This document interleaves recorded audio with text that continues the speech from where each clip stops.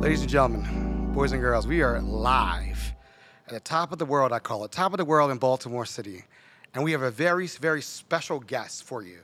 I told you guys I'm always going to give you the best in Baltimore. And you want to see the best, we're going to get the best. So we have a very exclusive interview coming up for you. The next voice you will hear is Mr. Alex Smith. I don't know if you've heard that name before in Baltimore, but if you're outside Baltimore, you'll learn today. The No Picks After Dark podcast is fueled by Zeke's Coffee. Have you tried their coffee yet? I'm telling you, there's something different about it. Maybe it's because they roast their beans in a fluid coffee roaster, which provides the most accurate roasting temperatures and made with love. You will just have to check it out for yourself and try their delicious food while you're at it. Open now for curbside service, online ordering, carry out, and they also do wholesale. Visit Zeke's Coffee at 4719 Hartford Road. Open Monday through Friday, 7 a.m. to 6 p.m.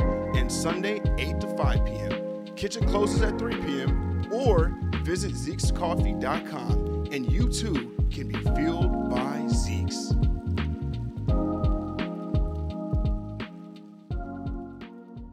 OpenWorks is Baltimore's largest makerspace, offering access to tools ranging from 3D printers to welder, and training in how to use them. OpenWorks also offers affordable studio space, a coffee shop, and fun-free events throughout the year. But OpenWorks is more than a public workshop. It's a community of creative professionals, students, seniors, entrepreneurs, and makers of all kinds. Check out the website at www.openworksbmore.org or Instagram at open_works_bmore for class schedules, membership options, and more. Welcome to the No Picks After Dark podcast. I am your host, Aaron Dante. Thank you guys for showing up today. Best of Baltimore 3 times, back to back to back. Thank you guys for listening. Thank you to all the readers, listeners. Thank you so much. Really appreciate you. Today we have a special guest, Mr. Alex Smith. How are you doing today? Hey, Aaron. How are you? Good, good. I'm glad we can make this happen. Thanks for having me. I'm glad we finally can make it happen. All right, so you're known in Baltimore. I have a lot of my listeners from Baltimore, D.C., Northern Virginia, Philly, D.C., everywhere. Those are my top spots. Tell people a little bit about you. You know, you are the CEO of Atlas Restaurants, correct? Yeah. Okay. Tell people what that is and who you are. Sure. We're a hospitality group based here in Baltimore, but we have some national locations. It's my brother and I. We're business partners, and basically I'm a hometown guy, and had a passion for food and beverage and the hospitality industry. And when I graduated college, I got into this. Oh, wow. Okay, yeah. So I always ask people, when you're growing up, what was your favorite childhood memory growing up? Everybody, for me, it was going to Memorial Stadium, seeing Eddie Murray. Going, Eddie, I might be saying my age right now. Yeah. But that was my thing. What about you? Look, I remember going to those games as a kid with my dad, and that was great too. It was an awesome time.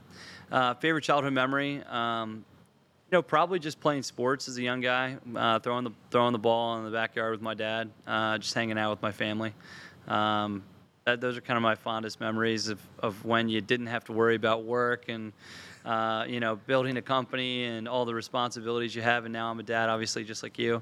All right. And so, I was with my kids this weekend, and they're starting to get to that age where you can throw the ball in the backyard. So I think spending time with my mom and my dad in the backyard with my brothers, hanging out. That's great. Family is really a lot to me. My dad, he had 7 brothers and 3 sisters. So every Sunday we would have a family dinner somewhere growing up. And my aunts would make the homemade ice cream and be like, and my uncles were pit masters. They would make anything. They get a whole pig and just smoke it all day and just cook it. And we would have fresh deer meat and just eating all those different type of foods. You're like, wow. That's what life's about right there. That's family time. That's what I really think about. So where did you go to high school? Because that's the thing. If you don't know, Baltimore's a big thing about high schools. I went to Boys Latin High School. Okay. My brothers each went there. Great school. Had an awesome experience there. Actually, Kiefer Mitchell was my 10th grade history teacher, who was a councilman here, and then I think he worked for Governor Hogan for a long time. But it's a good local school and played sports there, and I had a great experience there. So a little thing about Boys Latin. When I was living in Baltimore, because I had moved all over the place. This is how old I am. I remember the Spaceship Challenger crashing on that day when I was taking the entry exam test for there. Really? That's how long, that sticks out to me at Boys Latin, because I was on the McDonough swim team when I was younger. I was like real young, and they had a swim program up there. So I went to McDonough kindergarten through 8th grade, so Wow. I spent a little time there too. Okay, so you know a little bit. Coach Ward, was he running the camp there? I've been so long ago. Long time I'm ago. old. Yeah. I'm old. I'm like old like dust now, I feel like. Yeah. But yeah, I mean, because for me, I moved from Baltimore to Ohio to Dallas, Texas, Yeah. to upstate New York, and then to Jersey, and then back So to you were all Baltimore. over. So yeah, so I'm all over. So that was a little bit about me. So let's talk about you. Like what sports you played? Are you a lacrosse guy? Yeah, I'm a lacrosse guy. Okay. Were you good at lacrosse? I was good. Now Okay. I'm not. Now I'm not very good. Okay. No, I played lacrosse at University of Delaware, and then graduated from there, and I played in the pro league for about 6 years, and then I played for the U.S. national team in 2010. Okay. Yep. Do you miss So- it at all? I miss it. I miss it a lot, but mainly I just miss the guys. I miss my teammates. I miss my coaches. That camaraderie that you have, that team-oriented feeling, to go out there and all work together to win. That's something I miss very much. And now it's kind of like in the restaurants, that's what you have. You have your team, and you go out there every night and you try and win. And do the best you can for the guests and for the experience. And so they're very much the same, just very different. And I'm obviously not in nearly as good a shape as I used to be. It happens. No, I went to Cuse. I don't know if you knew that. Great school. So it was Great interesting. lacrosse school. Thank you. Yeah, Yeah. So I remember Mikey Powell sitting on my couch, Yeah. playing Sega Dreamcast. That's how old school. Like, he was literally Yeah. sitting on, and I remember all the lacrosse guys, great guys, really cool. I played with Casey and Ryan. Oh wow. Okay. Yeah, Okay. So yeah. I played with Casey in Rochester for 2 years for the pro team up there, and then I played with Ryan on Team USA. Yeah. So Ryan, if I remember correctly, it was I was like in high school still, sneaking into college parties, and he was like, "Hey, come on in. Let's have a good time. Nice to meet you." It was so nice and pleasant. All the brothers were, and they just They're were first very, class. Very just nice guys. really stand-up guys. Yeah, So great people. I love it. I miss the lacrosse guys. They were really good guys. Yeah. Good to hang out around with. So after college, you do the lacrosse thing, but did you enter food business? Did you what was that pivot where you're like, I wanted to start my own hospitality? Like, where did that pivot come Yeah, from? so we were just developing Harbor East when I graduated college, and I knew I was going to move back to Baltimore after college, and wanted to be around my grandfather and learn about development, learn about real estate. And at that time, he was developing Parcel B, which is, as you know, would be where the Landmark Theater is to our house is in that area there. And they were looking and searching for somebody to come in as an ice cream tenant to sell ice cream. And I said, what do I know about ice cream? But I said, there's got to be a good opportunity. It's right on the corner. It's next to the theater. Let me see if I can't go and make that happen. So I went to Minneapolis. I flew to Minneapolis. I was 20 years old and met with the people at Haagen-Dazs. And they're like, well, we've never done a franchise with a 20-year-old before. And to this day, I'm still a Haagen-Dazs franchisee. And that was my first business. Got it open, and I went right from school. I played in the Final Four against Hopkins lacrosse. And a week later, I was scooping ice cream in Haagen-Dazs. So it was that quick of a transition. But I'll tell you this: it was the franchise model is unbelievable. If you're a young entrepreneur, you want to start your own business, and you want to learn how to manage your own small business, manage people, do your own bookkeeping, and run a small shop. I highly recommend the franchise model if it's the right franchise. But I highly recommend the franchise model because I learned a lot. Would you say being an entrepreneur, was that something that you grew up around? Was that something where you saw family members be entrepreneurs? Was that something like that was ingrained in you already? Yeah, I mean, the way we were raised is we did a lot of different jobs when we were kids. And my grandfather was involved and dad in very many different businesses. And I was just always a really hard worker. So whatever I did, I just knew I was going to grind it out and make it happen. And that was whether I was in the restaurant business or real estate or, working on a farm and all the other things that I did as a kid. I just think back to that. But I enjoy working. I enjoy watching something in a starting process, middle of the process, and get to the end line and then look back and say, okay, we made a difference there and I accomplished something. The sense of accomplishment when you finish a task, I just always have enjoyed that. I guess I'm a serial entrepreneur, but I would say I'm a serial worker too. I like that. Folks, we'll be right back with these quick messages. We're going to talk about the restaurants in Baltimore, how this all came about. They're expanding all over. to Texas, Florida, and going to D.C. and maybe PA, Philly. Talk a little bit about that and talk about where do you see this company going forward and, how many people they employ in the city. Really, what happened during the pandemic. We'll talk a little bit about all this when we come right back with these messages. The No Picks After Dark podcast is proudly partnered with Maggie's Farm. Located at 4341 Hartford Road, Maggie's Farm offers a unique dining experience with delicious handcrafted cocktails and mouth-watering cuisine, from falafels to scallops and everyone's favorites, honey sriracha cauliflower wings. Open for dinner from 4 p.m. until 10 p.m., Tuesday through Saturday, and for brunch, Saturday from 11 a.m. to 3 p.m., and Sunday from 11 a.m. to 4 p.m. with delectable chicken and waffles, shrimp and grits, biscuits and gravy, and more. Check out Maggie's Farm on Instagram and Facebook for daily and weekly food specials. When you give to United Way, your gift could be the first spark of something bigger. It can help someone find, interview for, and get hired for a job, and provide follow-up services for success. It can break down educational barriers and give that extra help to a struggling student with in-school support programs. Give today. Spark something bigger. No Picks After Dark is sponsored by Snug Books, an independent bookstore serving Northeast Baltimore and beyond. In addition to featuring new books for all ages, the store also carries cards, stationery, gifts, games, and more. Visit snugbooks.com to shop online, learn more about the store, read our latest newsletter, and find a calendar of events, or come browse the store in person. Snug Books is located at 4717 Hartford Road, next to Zeke's Coffee in Hamilton, Laurelville. There is free parking behind the store, and open hours are Tuesday through Sunday, 10 a.m. to 6 p.m.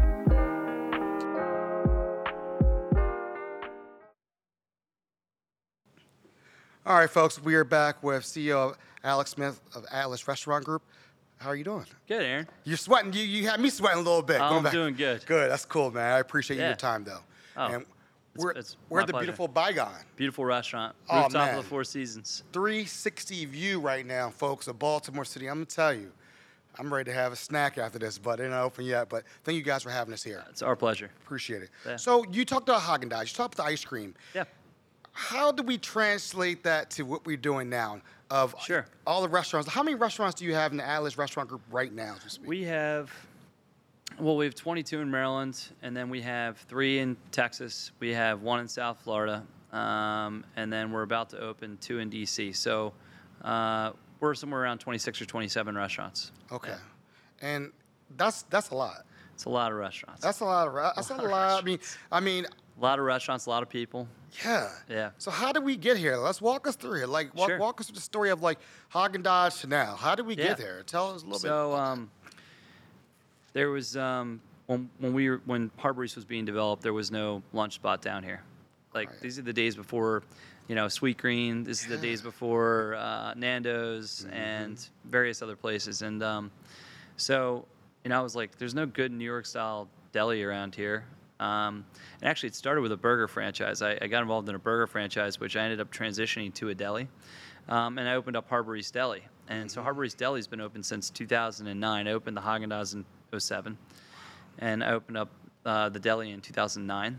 And the deli's just done great. It's like a mini diner, sandwiches, pizza, cheesesteaks, salads, the whole 9 yards. But that was my second business. And so basically what I tried to do is I was looking at what are voids in not only the neighborhood, but the city.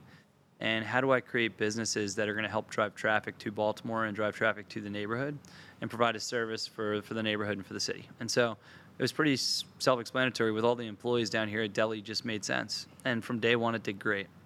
After that, there was they in the next to Charleston there was a restaurant space that sat vacant for many, many years. Nobody had ever gone in there. It was actually office space that they wanted to make restaurant space. That's where Ouzo Bay is now.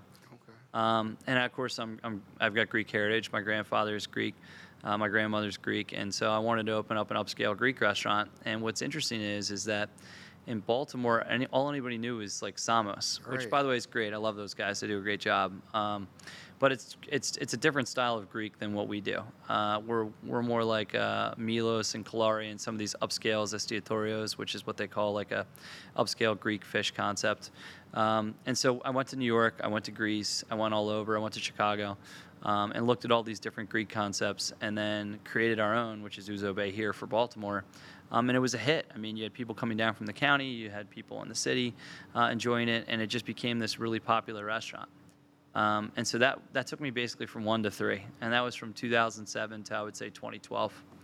And then 2014, I think was the next one. That was Izumi, and what happened there is Michael Mina was operating the restaurants in the hotel, and the restaurants were not doing well at all, and he made the decision to vacate with Four Seasons. And I think Mina failed because he was a guy that was he understood how to run restaurants in tourist markets. He's in Miami, he's in Las Vegas. And I think what he failed to realize is that Baltimore is a locally driven market. If you don't have the local clientele coming to your restaurants in Baltimore, you can't make it. You have to have the people of Baltimore and the surrounding counties coming to your restaurant to make it. And so he vacated, but there was so many great things about that restaurant that I didn't want to have to change. Like they had a beautiful sushi bar already.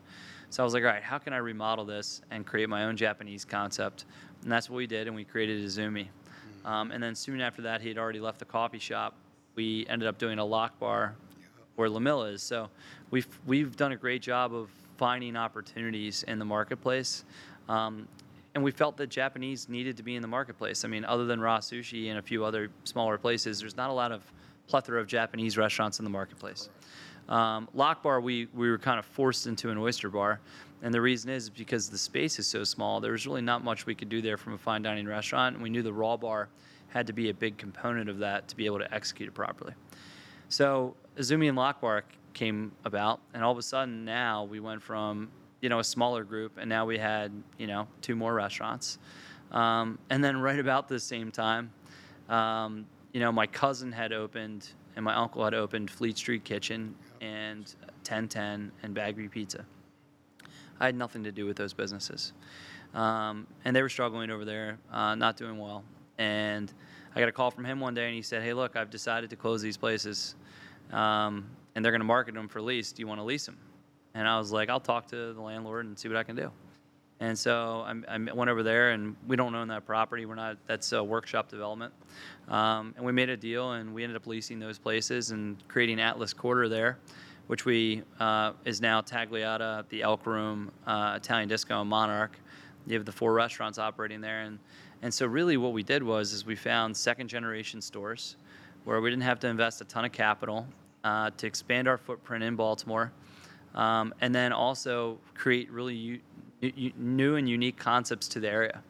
And then by 2017, 2018, we had 8 or 9 restaurants in the area.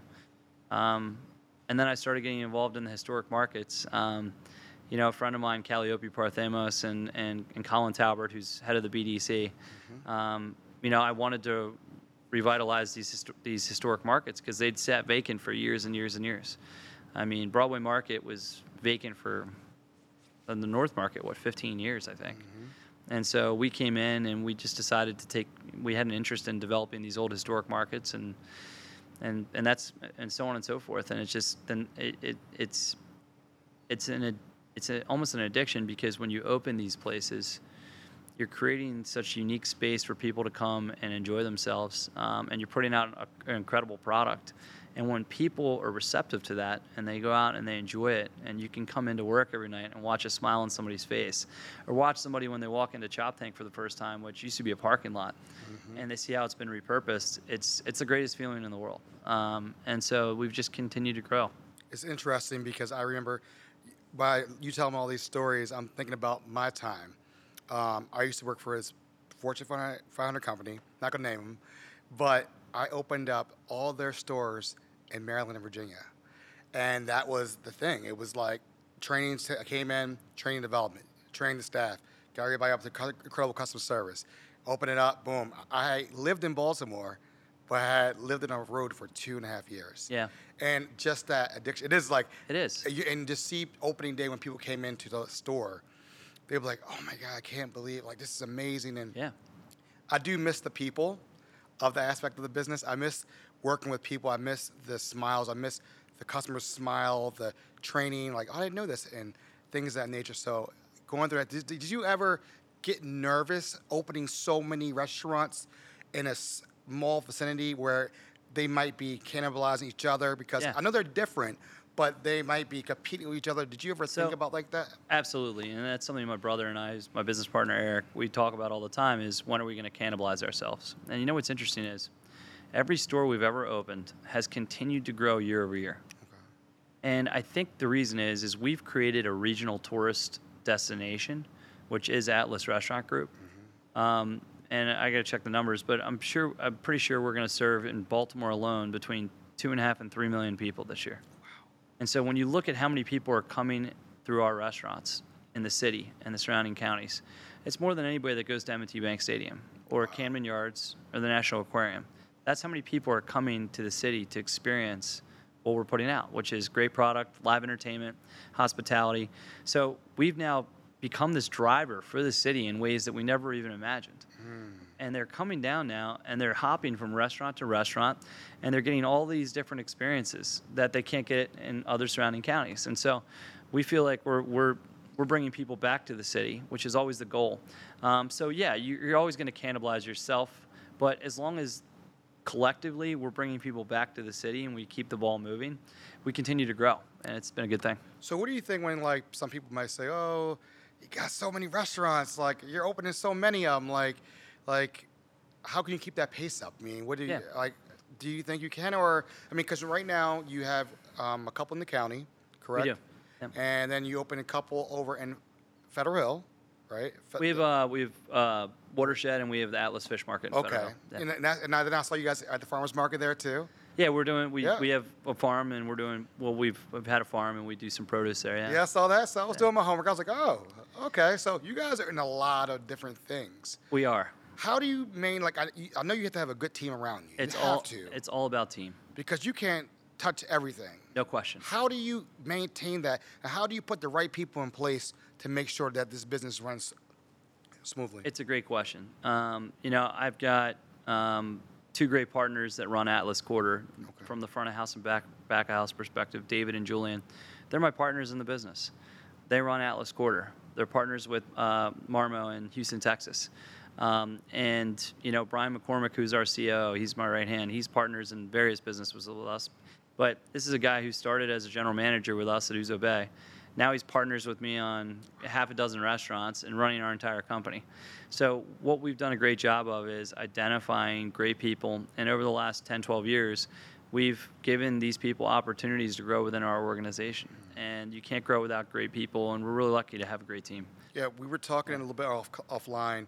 Like, one of the people that I followed over, and he's probably embarrassed when I shout him out as well.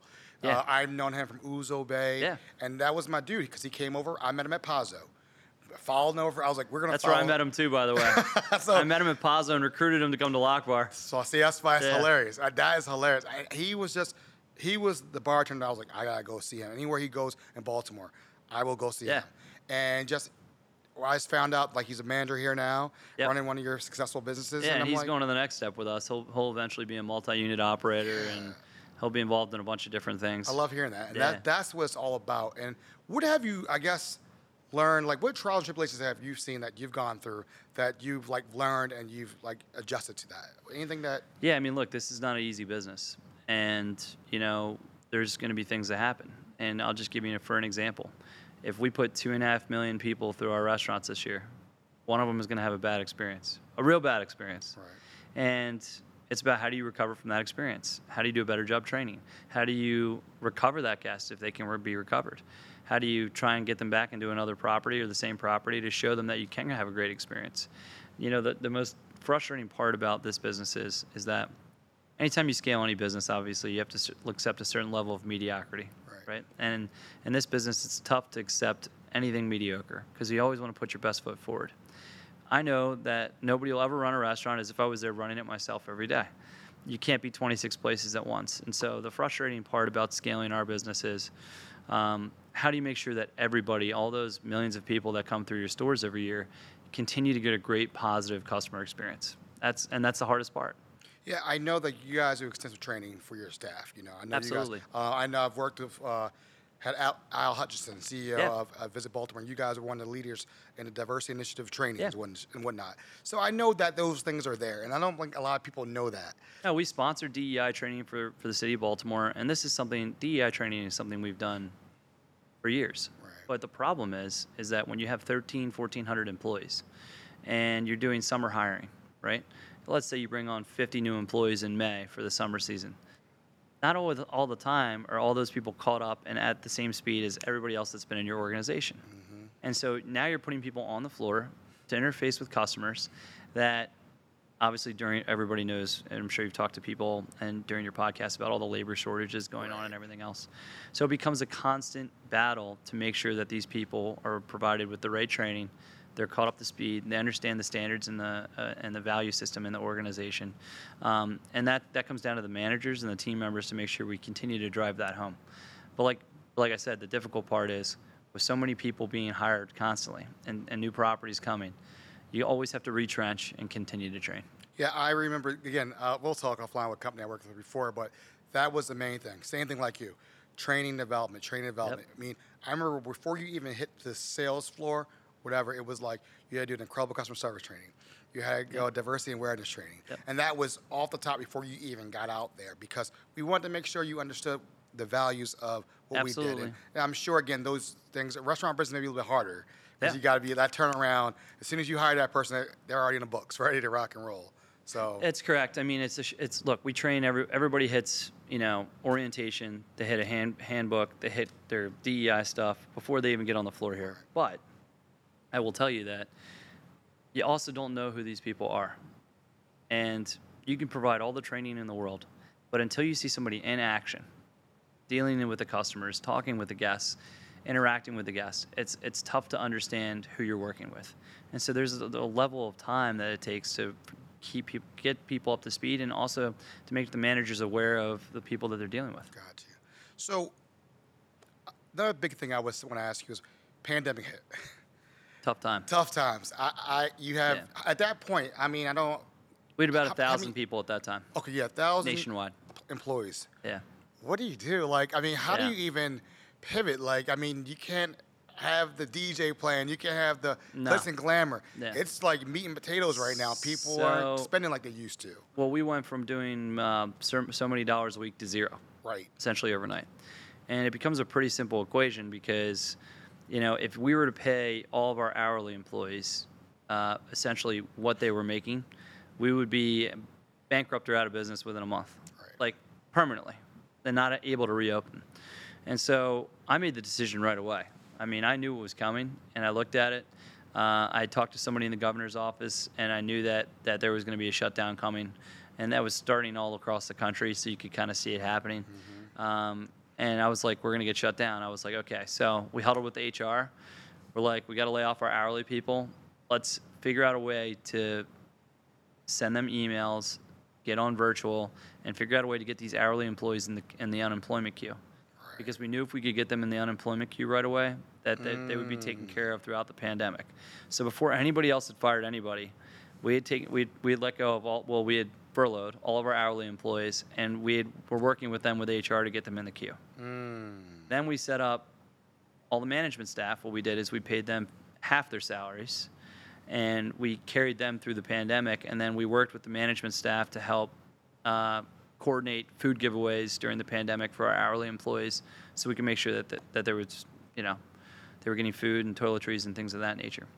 And so we reacted quickly, but it was a horrible situation. I mean, for me as a business owner, and this is before any government money had come in, I owed a few $1 million just in to distributors, to payroll, to this, to that, and you have no money coming in. And so it's like, you do what you can. Did you ever find a point that you sat by yourself and was like, this could all come crashing to an end right now? Like, did you ever have a moment where where mentally you were like, I don't know where I don't know where this is going to happen. Yeah, right my now. brother and I were super depressed. We actually we have a farm down the Eastern Shore, and we have a small farmhouse. And we went, we locked ourselves in the farmhouse. Right. We were there about a week before we even came out, Wow. and we just said, look, we watched, I'm sure as everybody did, the teleconferences every day with all the Fauci and all this stuff. Yeah. And we just said, hey, look, let's just figure it out. Let's just one day at a time. And it was not easy, but we got through it. And I think we did the right thing by keeping a lot of our management on because they all came back. And then the other thing is that as soon as we could get the engine running, we had the engine running. So the day we were allowed to operate, we were back in operation. We felt that was really important because we knew people need to get back to work. Wow. So, what did you learn from that whole experience, just going through that whole process of just the pandemic? We're finally at the endemic. I don't know where we are at this point. Yeah. I just live at this point. But what did you learn most about yourself? What did you learn? Because everybody had a moment of clarity during that time. I told people, if you're an entrepreneur right now, this is the best time to learn and figure things out because you have time. My podcast exploded during that time because people had time to sit down. They had nowhere to go. What did you learn about yourself looking back at that time period? I learned I'm fortunate. I feel like I'm very fortunate because it could have been worse. Imagine that COVID, the death rate of COVID wasn't 0.1% of 1%. Let's say it was a couple percent. Mm-hmm. How do you get back to normal from that? And where would we be as a country? And so I know a lot of people lost their lives and it was a terrible thing, but I feel like it could have gone way worse because this was something that was killing 10 times the amount of people. I don't know where you go from here. That's a scary thing. So I feel like I was fortunate, but I'm a relentless guy. I never give up. And, I knew that I was going to get through it, and I just kept grinding. And I feel like that the businesses that were run right and run properly before the pandemic came out of it stronger. Right. And the businesses, especially in the restaurant business, that weren't doing well before the pandemic, that weren't really running their business right, they disappeared. And so all the guys I know in the area that are great operators all came out of it stronger. And so, I think there was some separation in the pack, and that was just part of the deal. Yeah, I've seen a lot of restaurants that are still going strong as we speak right now. And I agree. I tell people, if you can get through the pandemic, you can get through anything. Yeah. You can do anything out here. I agree. There's nothing out here that you cannot do at all. Just so, I don't want to hold you up. I know we've talked a lot. We've covered so many great things. So you just opened up a new spot in Annapolis, Chop 10, correct? We did, yeah. How did that go? Oh, man, it's unbelievable. Okay. We're doing great there, yeah. And D.C., can we talk about that a little bit? Yeah, sure. D.C., we're opening in November. We're opening like an oyster bar, very similar to Lock Bar, called Parlor Victoria. It's on the corner of K and 11th, attached to the Moxie Hotel in an old historic Victorian building. It's beautiful. And then we're doing a rooftop restaurant there, which is going to be, it's going to be a Mexican restaurant. Okay. And it's going to be beautiful and very cool and nice rooftop restaurant in D.C. So we're excited. We'll have two restaurants open in D.C. The first will open in November, the second in probably January. Great. And where'd you get your slogan from? I always wanted to know. Where'd you get the slogan, City Needs It? City Needs It? Yeah, where's that slogan come from? So it's funny. Curious. I actually I stole it from a couple of my chefs. At Ouzo Bay, there was a couple chefs, and one of them, Scott Esselrode, he's still with me. And when we used to bring all this specialty product in, whether it was turbo or Dover sole or all these unique-looking fish, the guys in the back in the kitchen, when they used to get it, they used to be like, City Needs It. And it just caught on. Right. And then managers started saying it. Then other chefs started saying it. And then Joe and I were like, we should just make that our tagline. And so we just started saying it. But basically what it has to do with is we're coming up with all this unbelievable product, whether it's we're flying bluefin tuna in for Izumi, whether it's just the oyster program at Lock Bar, or some of these Wagyu that we have, Miyazaki at Monarch, but all these specialty products that you can't get anywhere else. And so, City needs it. What would you say, you got all these people listening, watching on YouTube. What do you want them to take away from this interview with me? What do you want them to walk away with? Come support us. We're great for the city. We hire a lot of people. We're putting out an unbelievable product. We're investing in local entertainment. We're doing something that nobody in the city is doing. And I think we're unique. But what we're trying to do is we're trying to change the tide and the idea of what Baltimore is. And this is, forget the national stuff. National stuff's very important to me, but this city, what it needs is hope, and it needs just a little bit of life pushed into it. And if you come out to our places on Friday and Saturday night or Wednesday night or whatever it is, you're going to get an experience here that you can't get anywhere else in Baltimore. And we want people to come in and have that experience. We want people in the city to come and enjoy that experience, talk about it. But we can change the narrative of Baltimore and the idea of what this city is about. And that's what we're doing, and that's what we're investing in. What if somebody's listening and watching right now, they've never been here? They've never been here, they've never had any food, you've never tried any of the product. What restaurant would you recommend them to go to? I know you got several. Oh, man. For me, and I'm not putting You're you asking me to pick one of my children. So for me, I would say Ouzo Bay. That's my grilled calamari spot. I can't go wrong. I can't go wrong with that. Ouzo was my first restaurant. I love Ouzo. Right. So. But look, I could go through each one and tell you what's special about each one. But I would tell you that, don't make me do that. No, you don't have to. No, you don't have. Well, give it. All right. How about a name off Bygone? What is the first thing that comes to your mind? The view. Okay. And not to take away from the food or the beverage program here or the entertainment or anything else, but there is no view like this in the city when you come to this rooftop and you get off the elevator and you can literally see all downtown. You can get a great view of Port Covington, the Key Bridge, Fort McHenry. You see it all. I mean, it's just incredible. Watershed. Ravens games, rooftop. I mean, historic market. I love Watershed's rooftop. Azumi, sushi. Easy. Ouzo Beach. Look, Mediterranean vibe. Little DJ, have a glass of rosé. I put in that bluestone patio with the wide grout in there so you feel like you're in Greece. Okay. I just named a couple. I didn't want to name all. Yeah, no, you're good. But we'll name a couple. But I do a little thing called speed round at the end. I ask everybody these questions, and it's always fun. Learn a little bit. So we're going to start with chicken wings, okay? Yeah. Flats or drums? Ooh, flats. Blue cheese or ranch? Ranch. Ranch? Not blue cheese? Love ranch. Oh, come on, ranch. Come on, blue cheese. I'm not against crumble blue cheese. I'm not against blue cheese. Okay. But I'm a ranch guy. Okay, all right. Crabs or crab cakes? Crabs. Good, all right, I like that. Snowballs or ice cream? Come on, that's a hard one. That's a tough one right there. Egg custard snowball. Snowballs. Snowballs. Summer or winter? Summer. Okay. And what is the best advice you've ever received? The best advice I've ever received, I would say the most true advice I've ever received is relentless hard work beats all. It's not about the degree. It's not about your education. If you're willing to roll up your sleeves and do the work, you can be great at anything. Mr. Alex Smith, I thank you for coming on No Picks After Dark podcast.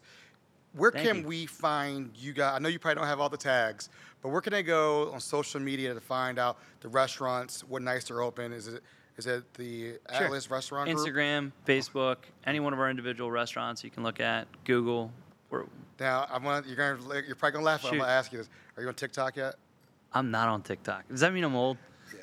Oh, man. Come on. You're not on TikTok. I'm not on TikTok. I don't have a TikTok. The other day they were talking about how now people, younger generations, they don't go on Google. They go on TikTok and find things out. You can search on TikTok? Yeah. How do you cook food? How do you cook this? It's all on TikTok. Really? It's a weird thing. I'm gonna stay away from that. I'm gonna stick to Instagram and Facebook and Twitter. I learned TikTok during the pandemic. It was a lot of days at home. Like, what am I gonna do? Oh my gosh. So, but I try not to too much. But yeah, no, I'm not on TikTok. But again, thank you for your My time. pleasure, Thank you for the staff. And thank you for coming and doing this. Appreciate it. Hey, I appreciate Joe, the gatekeeper over there. What's up, brother? I see you over there. Thank you so much. But thank you for doing this. Hopefully you can do this again. We talked offline, and hopefully we can do something with the other spots opening up and just keep the communication. I really think this is a really good spot for people to come and tour in town when they come in town, whatnot. And, thank you so much for your time. Hey, thanks for your time, Aaron. Love, peace, we're out. Baltimore Fiscal Partners is a boutique CPA firm specializing in accounting and consulting services for nonprofits, small businesses, and with experience running nonprofits and small businesses, they know that there's not always enough time at the end of the day for you to focus on your finances. Whether it's monthly bookkeeping or an annual audit, tax preparation or consulting, nonprofit or small business, Baltimore Fiscal Partners provides full range or tailored solutions that keep your goals and budget in mind. Learn more about Baltimore Fiscal Partners online at baltimorefiscal.com or follow them at Baltimore Fiscal on Facebook and Instagram.